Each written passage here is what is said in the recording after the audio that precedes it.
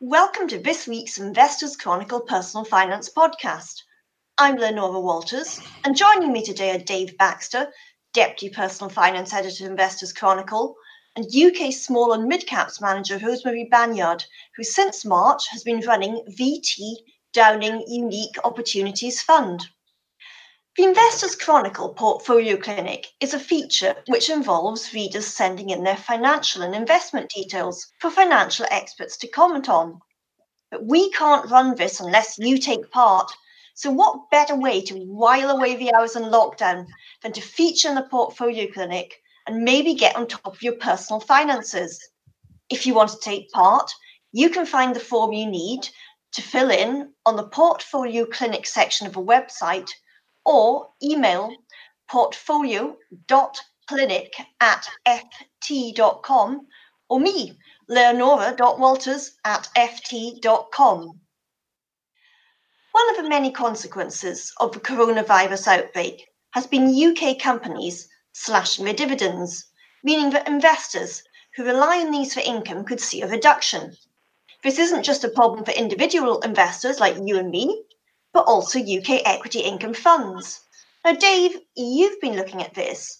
Does it mean that all UK equity income funds are a no-go area now if you need income? Hi, Leonora. As we've seen, the UK has been particularly hard hit in terms of this nightmare scenario for dividends. This week, the banks axed their dividends, and some other major income sources in the market, such as oil and gas companies, are under big pressure. This is a problem for open-ended UK equity income funds because rules state that they're only allowed to pay the income that they receive. So if you use them, you're likely to get a much lower payout this year. That said, this is a time when the mechanics of investment trusts really stand out. Investment trusts are allowed to build up revenue reserves so that in times like these, when they may struggle to get natural income, they can use that to top up their payments. They can also pay income from capital if they need to. Okay, so do investment trusts then provide a guaranteed, steady income stream? So sadly, as always, there are no guarantees. Many of the income investment trusts will look well placed to withstand the current environment. But there are some investment trusts that don't really have much in the way of capital reserves. Similarly, some of them may pay their income from capital. That's a bit risky because in times like this, when the whole market is falling, if you do that, you're basically going to really badly damage your returns. So there are definitely some risks to be aware of as well. Okay, so what do you need to check before investing in an investment trust to make sure that it's in a good position to pay dividends? One really useful metric is just looking at their revenue reserves and what length of time these reserves could basically cover in terms of their last dividend payment. In the UK equity income space, a lot of the trusts have fairly decent amounts of reserves that can cover their dividends for months or even years or more. So that's quite good and always good to be aware of. But also, it's just good to look at the portfolio, take a look at how exposed these trusts are to the big income payers in the UK market and how diversified they are. So, can they perhaps withstand this situation a bit better than some other trusts? Which UK equity income trusts are well positioned to do this?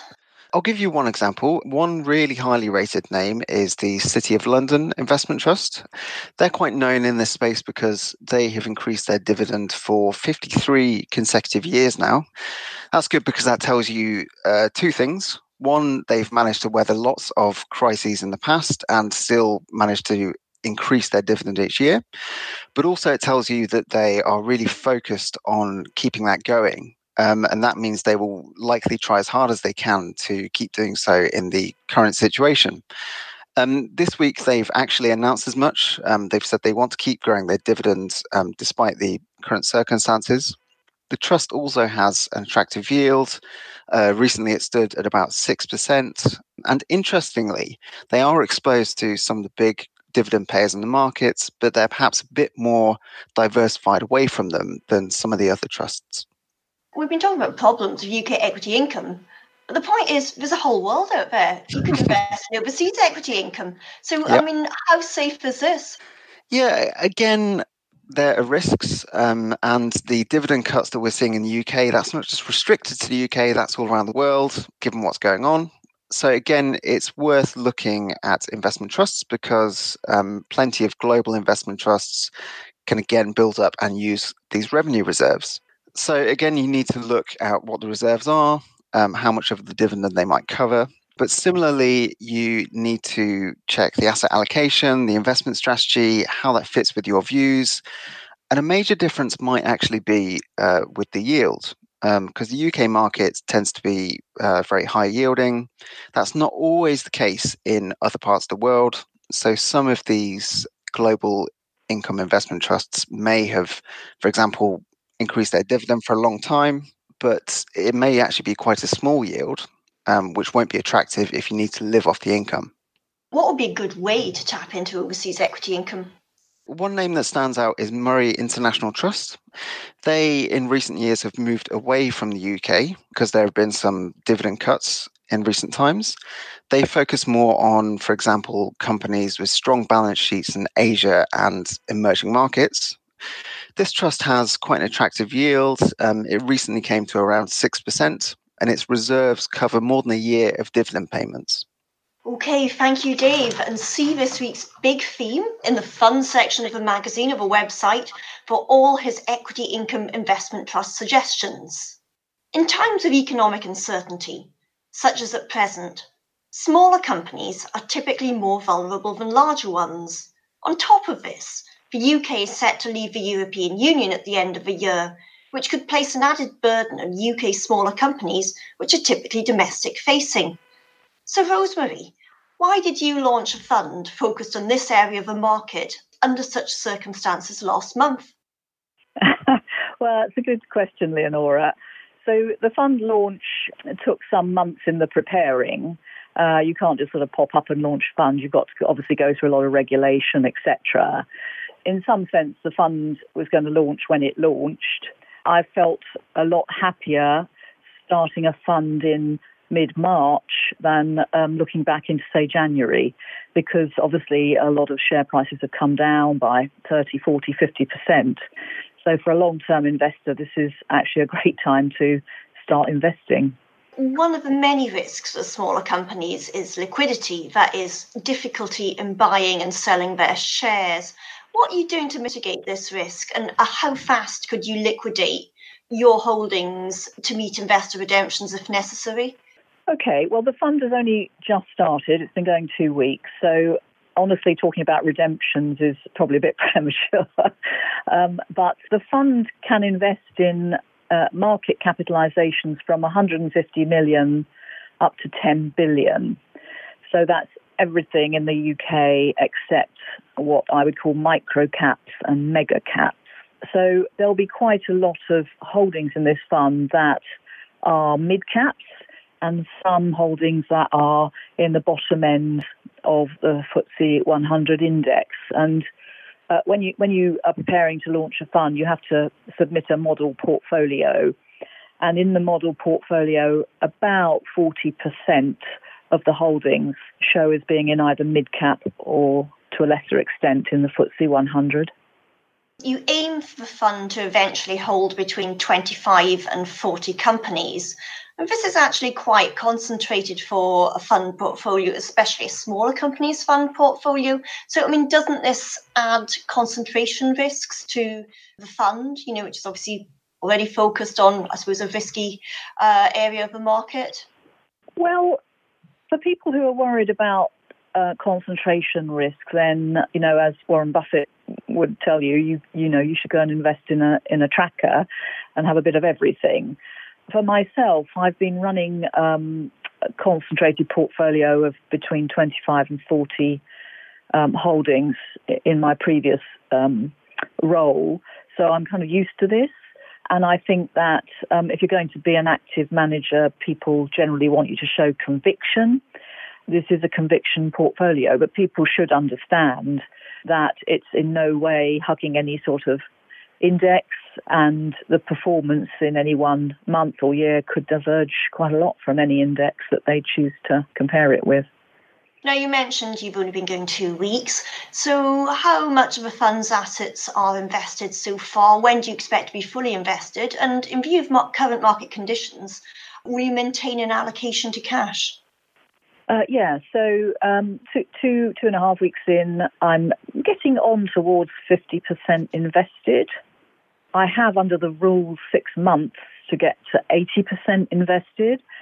So I can go fairly slowly from here up towards the 80% mark. And my sort of style is to have companies that I have my eye on that I'd like to invest in. And in some cases, I might be waiting for a better opportunity. There's no rush. So certainly within 6 months, I'd expect to be at least 80% invested. I think it will probably be sooner than that, actually. On the cash front, I've always tended to run my portfolios with a certain amount of cash, say 5 to 10%.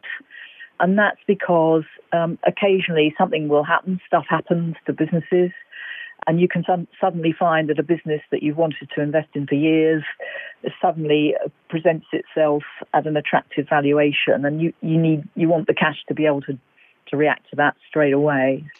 With this recently launched fund, to give it its name, VT Downing Unique Opportunities, you target companies that you think can achieve above average returns on capital based on a sustainable competitive advantage. How do you identify such companies? I mean, what attributes might suggest that they could achieve this? Yeah, well, it's two sides of the same coin. I would say that if a company is achieving above average returns on capital, and I prefer to look at returns on equity because I'm an equity investor, but if they're achieving above average returns, particularly over several years, normally that's a hint that they have a sustainable advantage or two in the business, and then you can look at it and try and work out what they are.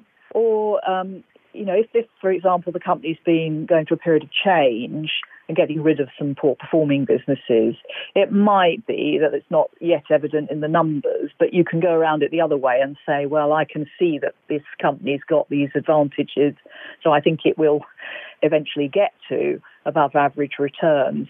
The kind of things that I look for are things like high switching costs. So it's a customer thinks very hard before they switch to another supplier because it's a real hassle. Network economics. So if you've got a network and you're the dominant network in an industry, it's very hard for someone else to gain traction because the more products or users you get, the more valuable your network is compared with somebody else's. Or it could be a cost advantage, or it could be something like a patent or regulatory protection. Those are the kinds of things I'm looking for. Okay, now the fund's quite new, but your investment process isn't. You've been developing it over 25 years. What particular events or circumstances over this period have particularly influenced it? I'd like to think that one's always refining an investment process because hopefully I'm always learning. But there was one particular event back in 2008 when I was about halfway through my time at Schroders, where actually I read a book review that was a very small article put out by a broker, and it was reviewing a book that was published then called The Little Book That Builds Wealth by a man called Pat Dorsey, who was the head of research at Morningstar in America. And it was this book that started talking about what makes a franchise, what sorts of things can create an economic moat to protect a business. And he wrote a whole book about it. And I didn't actually read the book for many years, but I read this review and it really struck a chord. And I would say that it was from that time that I started to focus more and more on these types of businesses. Yeah, so that was the particular influence. You spent a big chunk of your career at Schroders, which I think a lot of people associate you with. But your last position was actually at Sanford DeLand Asset Management. And they've got a particular emphasis on investing in the style of renowned US investor Warren Buffett. So to what extent have you incorporated this style of investing into your current approach? Well, you're absolutely right that there's a focus from my old firm on Buffett. And actually, one thing I did do there was to go to Omaha to the annual shareholder meeting.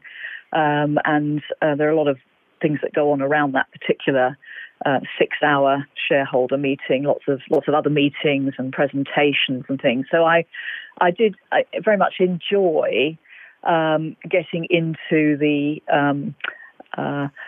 Buffett Munger business perspective investing type of scene. So I think it has influenced me. I read widely now about investment.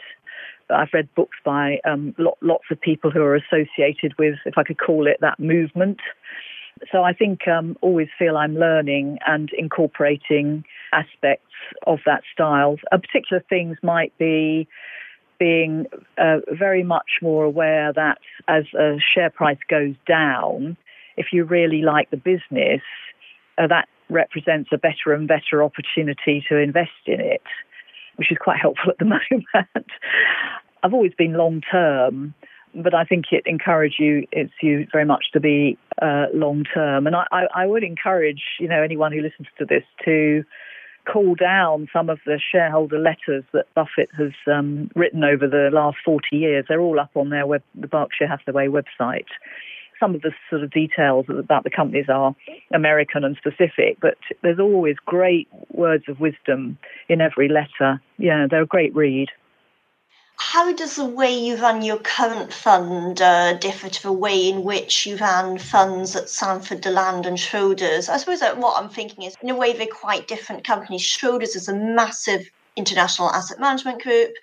Downing is a boutique. Sanford DeLand was a boutique, but with a particular emphasis on Buffett. So they're all quite different, really, aren't they? Yeah, so I think the big difference was moving from Schroders into a smaller firm. So that the big difference for me there is that instead of running lots of different mandates with lots of different benchmarks and having across a lot of mandates an awful lot of individual holdings in total, I've now moved into, a couple of places where there's, as you say, smaller firms where you can afford to have, just one fund, very focused, and far fewer investments to monitor. So I think that's the big difference. The big difference is between Schroders with lots of mandates, lots of holdings, and since Schroders, more focused. Okay. Now, have you changed your investment process in any way in response to the coronavirus outbreaks and the effect it's having on markets? I wouldn't say I've changed my process. The process, I think I've already explained the kinds of businesses I'm looking to invest in, and that hasn't changed in any way.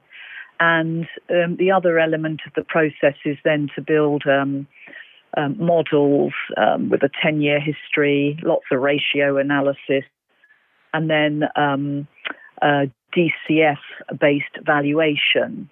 I suppose the thing that's a little tougher right now is that in the evaluation method, I try and forecast 3 years ahead specifically, and then a fade rate on the cash flow.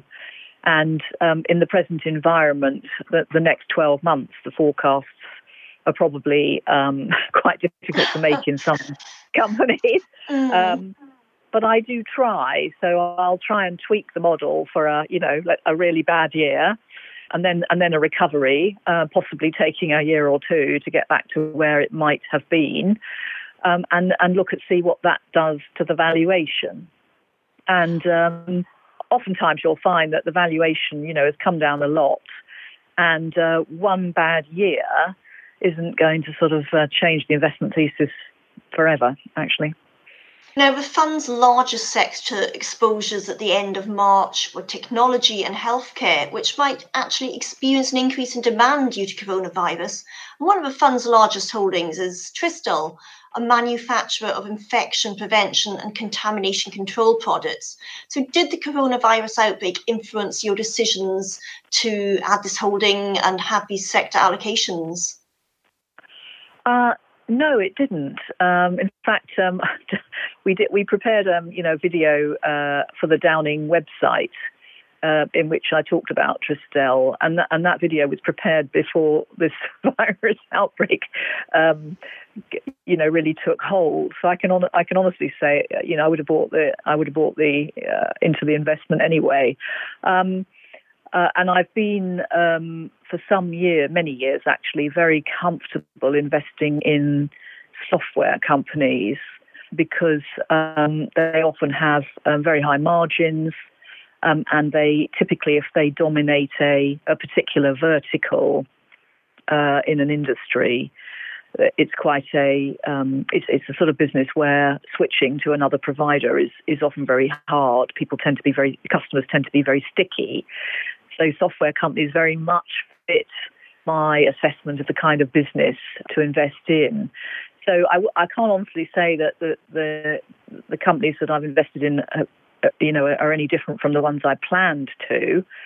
But I would say that I've started. I've got my model list, and what I've started with is I looked and thought, right, I'm going to invest in companies with cash, and preferably with enough cash to actually survive for 9 months or even 12 months of a real downturn. And so that's been the specific, if you like, subset that I've invested in of my potential company investments at the beginning. Okay, now you said you were going to invest in Tristel anyway, so coronavirus aside, what do you particularly like about Tristel? Okay, well, in terms of the competitive advantages, or what Warren Buffett first termed a moat around it, Tristel's got two. It makes a disinfectant for outpatient equipment and hospital inpatient surfaces, such as cupboards, beds, etc. And that disinfectant is chlorine dioxide.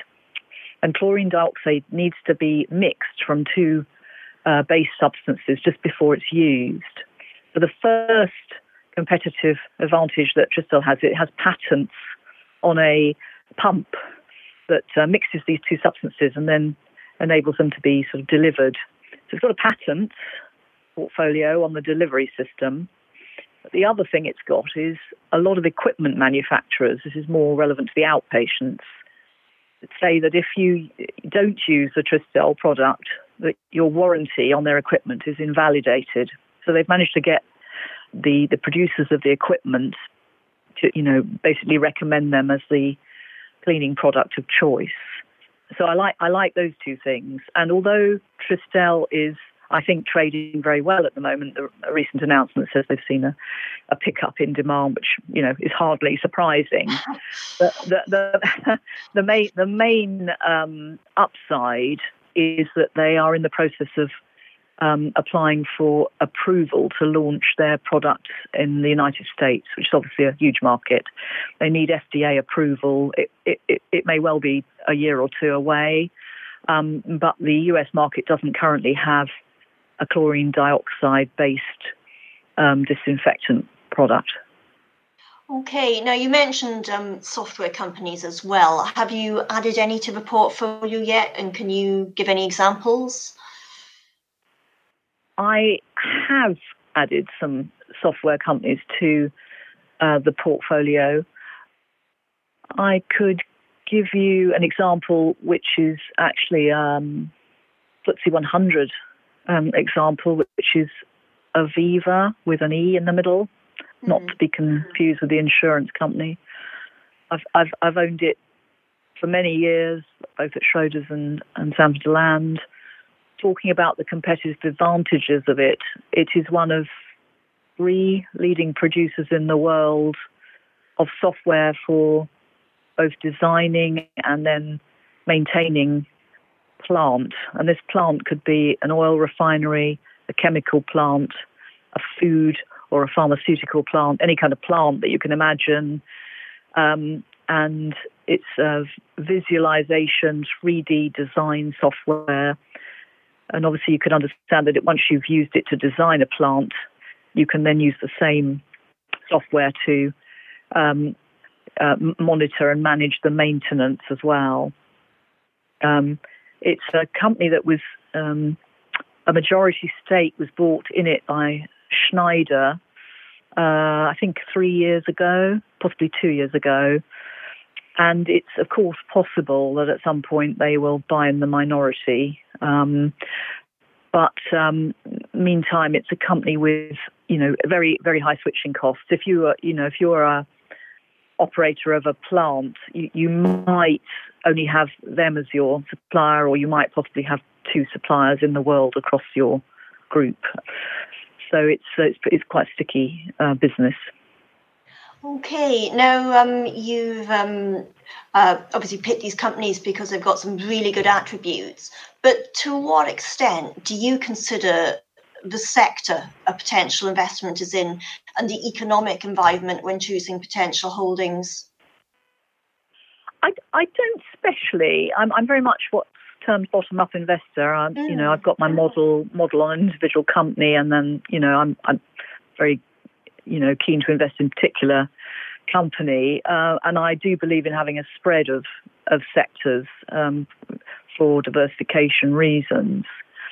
I suppose the only thing at the moment is just being a little careful about the timing of investing in more consumer-facing businesses in a period of lockdown. So I might take a small position and then probably expect to average down over a period of weeks.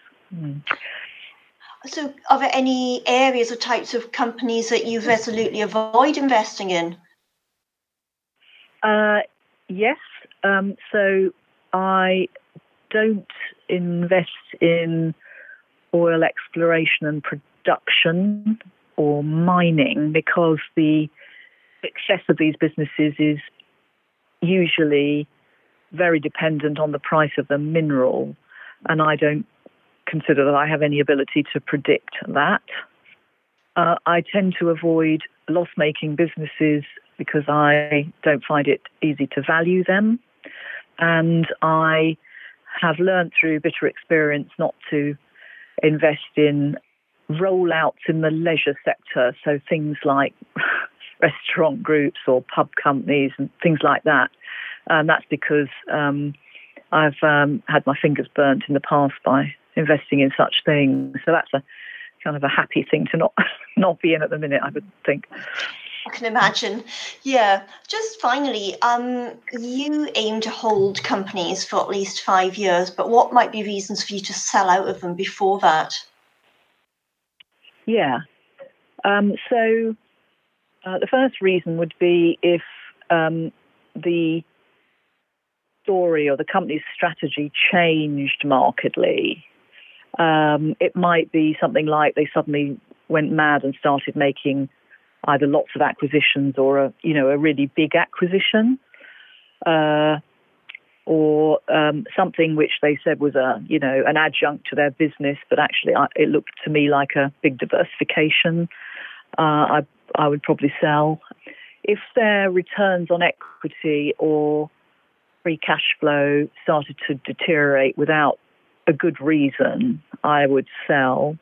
I would, if I found, bearing in mind I've got a focused portfolio, there might eventually, not right now, come a scenario where I found a company that I like better than one in the fund, and therefore I might swap one in and one out, but that isn't going to happen, anytime soon because I'm still building up.